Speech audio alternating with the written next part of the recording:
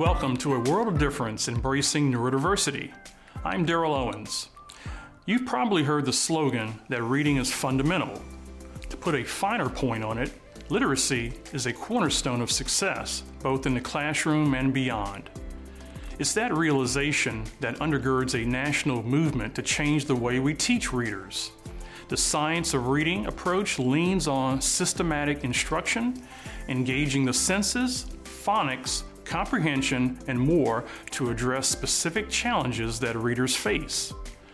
Though not without its critics, the approach has caught fire and blazed a path around the United States. At least 32 states and the District of Columbia have passed laws or implemented new policies that incorporate evidence-based reading instruction.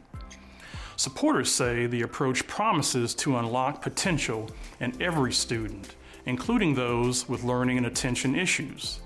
On this episode, we visit a New York day school that serves students with language-based learning disabilities, which through science and innovation is helping students who learn differently not just read, but thrive. Next, our panel of national experts delves into the science of reading and the profound implications for neurodivergent students. Later, you'll meet our latest difference maker, for whom the misdiagnosis of her learning differences serves as a plumb line for her multifaceted career. We begin at the Shifa School, where the emphasis on bolstering different learners' reading skills is never up in the air, unless students are engaged in skywriting or other techniques that reshape the approach to literacy education. Chief Correspondent Cindy Peterson brings us the story.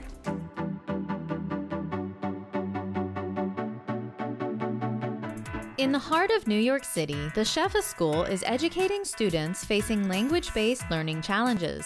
Established in 2014 with just 24 students, this Jewish school has since grown exponentially, now serving in upwards of 210 students from grades 1 through 8. The school has earned a reputation for its unique learning techniques that help students learn in ways that they can understand. One of the great things about the work that we get to do is that when you watch children be put in the right environment, in a place where they're taught in the way in which they learn, and no school is right for everybody. But for these kids, there's a very specific way in which they need to learn, and if you give them that, the sky's the limit. The word Shefa, the name of our school, means abundance. And we really start with this sort of essential belief that children have abundant gifts and abundant blessings. And our job is to build on their strengths, never to forget them, and also to fill in the places where they struggle. Employing innovative methods such as skywriting and engaging in phonic activities, the Shifa School harnesses the power of science-based research to confront language challenges, such as dyslexia, with determination and precision. The science of reading is a compilation of thousands of research studies taken from around the world, done by neuropsychologists, psychologists, educators, on how the brain learns to read and what approaches to reading work best. A lot of our students have a hard time with this sound system, and so one of the most important aspects to work on is strengthening this phonological system through phonological awareness activities, specifically phonemic awareness activities, which is working out the smallest sound system. The school employs a combination of Orton-Gillingham methods and the Haggerty curriculum, strategically emphasizing the fundamental importance of sounds as the cornerstone of their approach. We start teaching our students from the very basic, the simplest units of sound. So for example, with our younger students who are just learning how to read, we are going to start by teaching them the sounds k, at, very simple units. So you learn the short vowels, you learn all the consonant sounds, then you progress to the more complicated sounds, long vowels, diphthongs, digraphs. Along the way, we also teach syllable types and syllabications. So it's very systematic and it's very sequential. We introduce a new sound, then we write that sound in isolation, then we write words with the sound, and then we actually write sentences that contain words that have the sound. So you're actually strengthening the connections by writing it. You might have seen the students skywriting. So they skywrite, again, that is strengthening the connections. That's multisensory. You see it, you say it, and you write it. That is strengthening the connections in the brain between this letter and the letter sound. We put our hands in the air, and then the Mo was tell us a letter or sound and we skywrite it. And it helps me remember the words because usually in dictation we do it. And it helps me. So I keep on doing it over and over again until in my head says A-N-D. A-N-D spells and I just write it off for what I know. When we think of phonics, we think of the alphabetic code and teaching our students the letters and the sounds, but what the Orton-Gillingham approach really does is teaches our students the structure of our language. And so we are really teaching them the why behind how our language works so that they'll be able to read and spell any word that they ever encounter. So we teach them syllable types, syllable division strategies, spelling rules, and more complex spelling patterns. At the higher levels, we'll teach them morphology, so Greek and Latin roots, prefixes, suffixes, to really help strengthen their vocabulary and their decoding skills. And so it really goes beyond just the phonics. We really want to give them the skills they need in order to be successful learners and readers as they progress through their life. Armed with this newfound comprehension, children are cultivating a genuine appreciation for reading and in the process, bolstering their confidence in their capacity to acquire knowledge. All of our students are broken up into homogeneous groups based on their levels.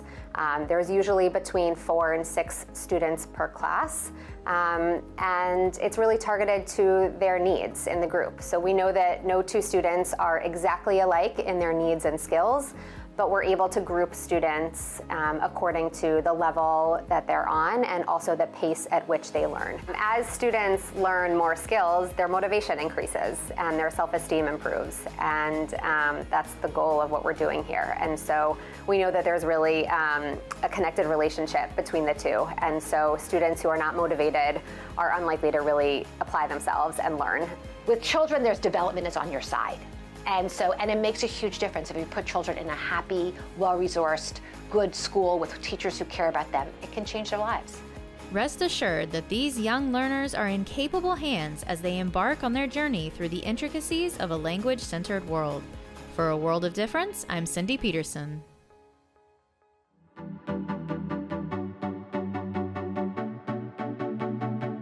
Thanks, Cindy. Next, let's meet our experts and dig into the latest research and implications of the science of reading for children with learning differences.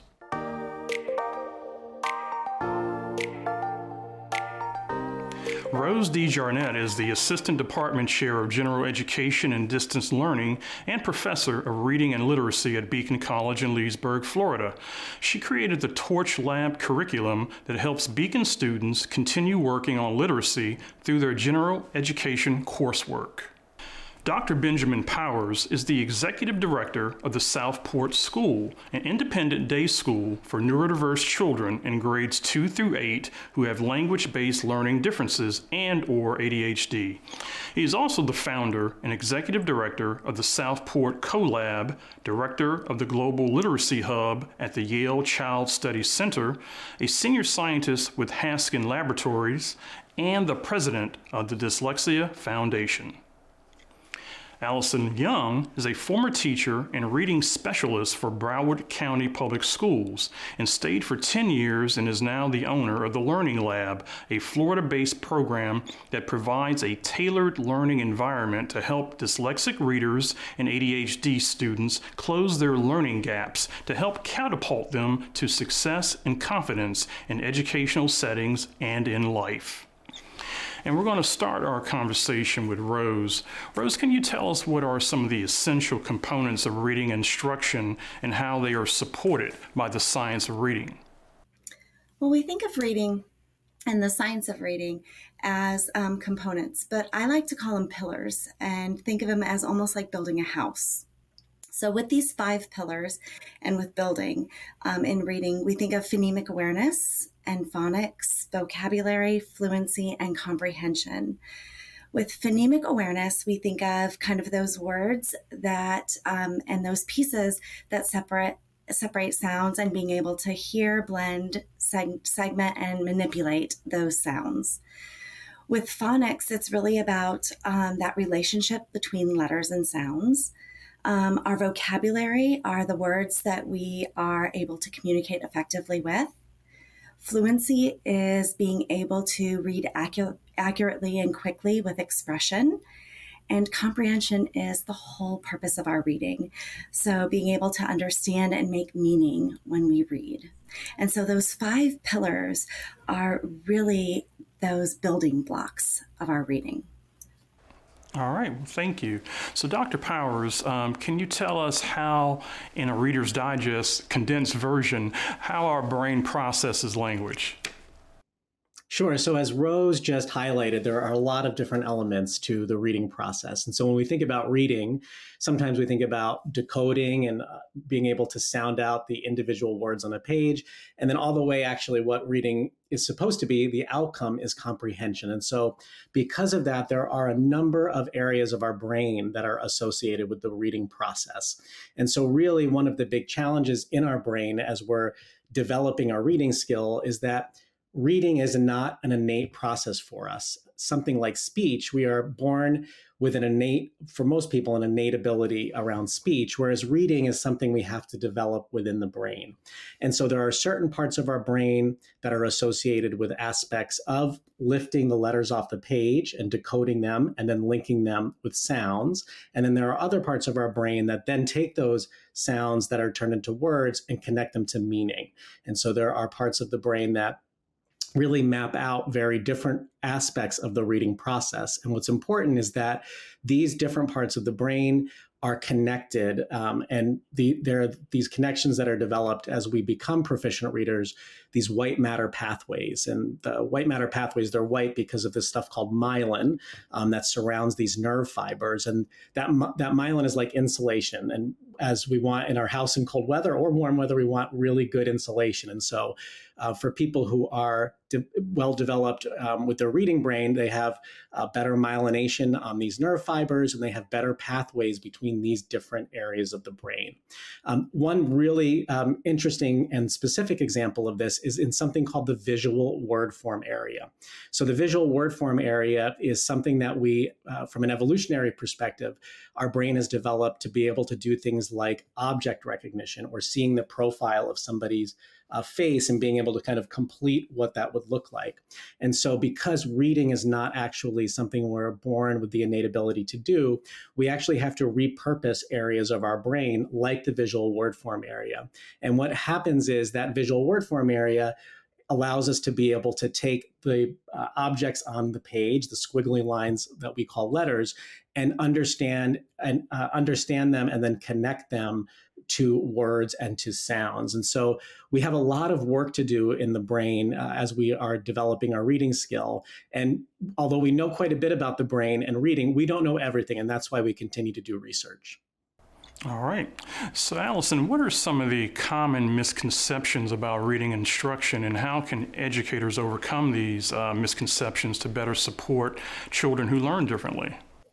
Absolutely. So one of the most common misconceptions is that reading comes naturally. So similar to what Ben said, it is not something that just happens. And I think that the outdated mindset is that with exposure and love of literacy and reading together with your family and reading every night and just reading more, children are going to learn how to read. So that's one of the common misconceptions, I believe, understanding that we're just going to read more and read often and love to learn and love to read books, and then magically we'll learn how to read. But unfortunately, that's not the case for most young readers, and it really does have to be taught explicitly using a very explicit, systematic, sequential, and multisensory approach. So starting with the phonemic awareness, building on to the phonics, which will develop accurate decoding and fluent reading. And when we have fluent reading, we have comprehension. So kind of tying it all together, what everybody's sort of already said. But yes, I think it's really important that teachers understand that reading does not come naturally and it has to be taught explicitly. All right. So Rose, let's drill down a bit on phonics. How important is that to literacy development, particularly for children with learning and attention issues? So when we think about that systematic and explicit instruction that has been mentioned, And we think about literacy. Literacy is not just reading. That systematic phonics instruction goes so much further. When we think about that phonics instruction, it also goes towards writing. So that phonics instruction is essential towards reading. But for instance, I see it even in college with writing, because that phonics instruction is going to also influence the student's ability to encode, which is going to then impact their writing. So that instruction that we give students is so essential because it's going to impact their reading, which then impacts their writing. So when we talk about, students who have learning disabilities, we see that at all levels. And it's so essential that we get that systematic and that phonics instruction so that, they're able to see that impact with their reading and also with that encoding, because it's going to influence their writing. All right. So, Dr. Powers, I wanted to go off our discussion a little bit and talk a little bit about the national movement that is happening around the science of reading right now across the nation, and how a number of states are now passing legislation to make sure that schools are adopting instructional practices that incorporate evidence-based research. Is this the right way we should be going? So absolutely. It's interesting. One of the reasons we know so much about how the reading brain develops is because of learning disabilities like dyslexia. And so for the past 3 decades, there has been a tremendous amount of research being done around reading disabilities like dyslexia. And what we've come to learn through all of this incredible research is that we have this body of knowledge that we can really leverage as the science of reading. And the incredible thing is that while it is critical to develop the reading brain for people with learning disabilities like dyslexia, the science of reading, what we've come to understand is that it actually benefits all learners. And so this has been done through cognitive science, neuroscience, education research. And so it is absolutely the right direction to move in. What we need to be careful of is one of the reasons that we've had poor outcomes with literacy over time is because we've adopted practices that aren't backed by science. And so leveraging science in our instruction is really important. But what's most important as part of that process is to make sure that we are backing the work that we're doing in classrooms with something that's based in evidence, an evidence-based approach to implementing curriculum in school. So while the global notion of the science of reading is a huge step in the right direction, we want to be really careful that the architecture, the framework we build underneath that umbrella of the science of reading is actually built on programs that are developed and evidence-based on credible scientific knowledge and background. Watch the full Ask the Expert segment on our website at awodtv.org if you want to learn more about this topic. You can also watch or listen on Facebook, YouTube, or on your favorite podcasting platform.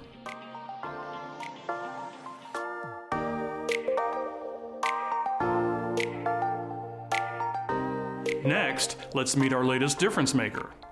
In a multitasking world where it's common for people to wear many hats, Alex Generous might do well investing in a hat store.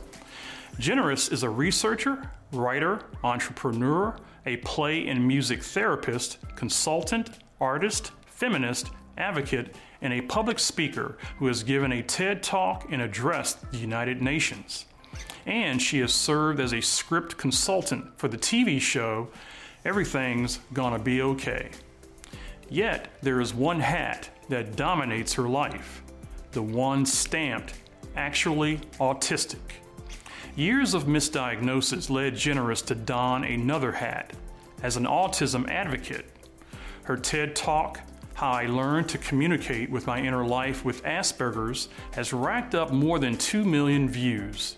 And she's become a fierce champion of companies neurodiversifying the workforce, having consulted with companies such as The Spectrum Works, which works with corporations to hire autistic workers. Efforts worthy of tipping our hats, indeed.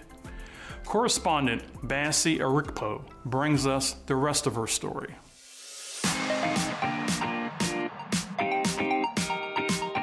Curiosity may have killed the cat, but the knowledge that comes with living the curious life is catnip for Alex Generous.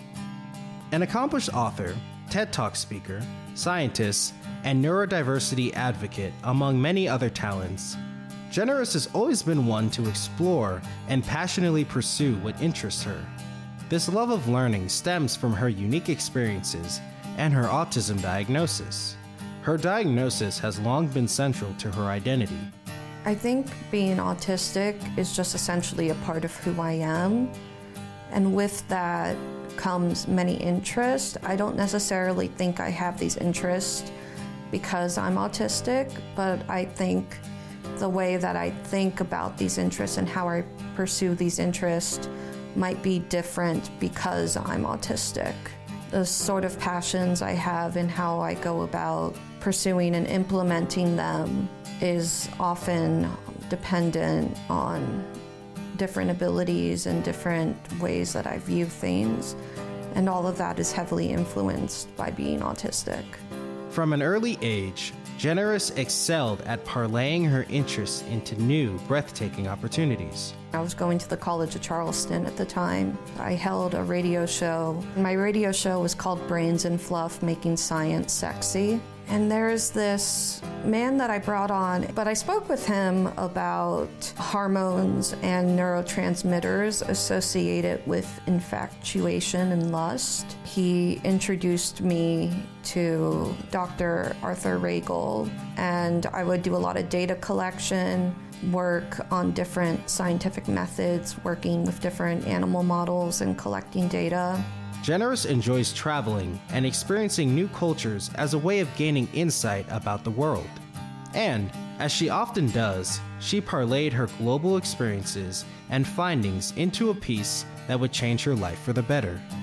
I decided to travel abroad because I wanted to put myself in new situations. I decided to go to Indonesia, and I studied tropical ecology there. We spent our days going on excursions, snorkeling, researching different environmental issues. When I got back from the trip, I sat in bed and wrote up this paper just based off of different research ideas, and I submitted it and ended up winning the competition. I ended up traveling that fall to go present this paper at that United Nations Convention on Biological Diversity. As she made her personal mark on the world, others came to see the value in her experiences. Hollywood came calling, offering Generous a golden opportunity to represent herself and the autistic community in a scripted show meant to highlight extraordinary people like her. I received an email from a producer named Stephanie Sweedlove, and she said that her and Josh Thomas did some research on autistic people and came across my TED Talk, and they invited me to audition for the main role. I wasn't the right fit for the part. However, they invited me to be a script consultant shortly after. A lot of it is analyzing their scripts and assessing how authentic the autistic character is. I think if you're not autistic, there's only so much you can really emulate, and so it helps to have that outside opinion.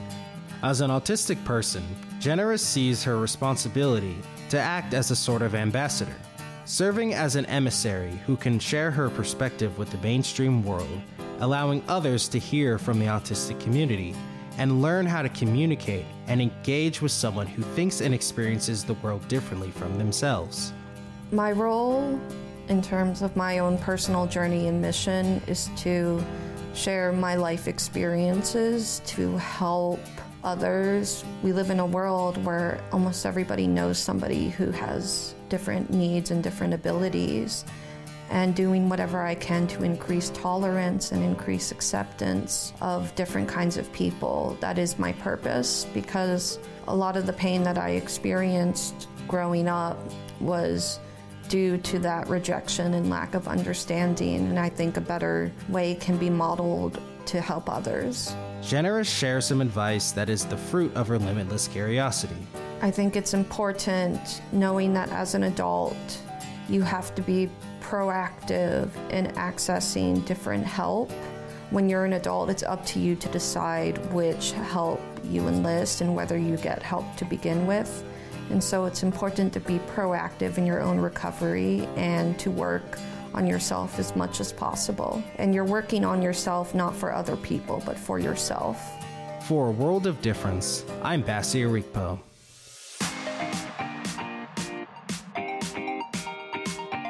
Thanks, Bassi, and congratulations, Alex Generous, for making a difference. And that does it for this edition of A World of Difference, Embracing Neurodiversity. I'm Daryl Owens. I'll see you back here next time. You can watch episodes of A World of Difference on the Beacon College Facebook and YouTube channels and on the show's website, awodtv.org. The website also provides tip sheets and other resources for your parenting journey. You can watch the show from the PBS app available on your favorite streaming device, and you can listen on your favorite podcasting platform.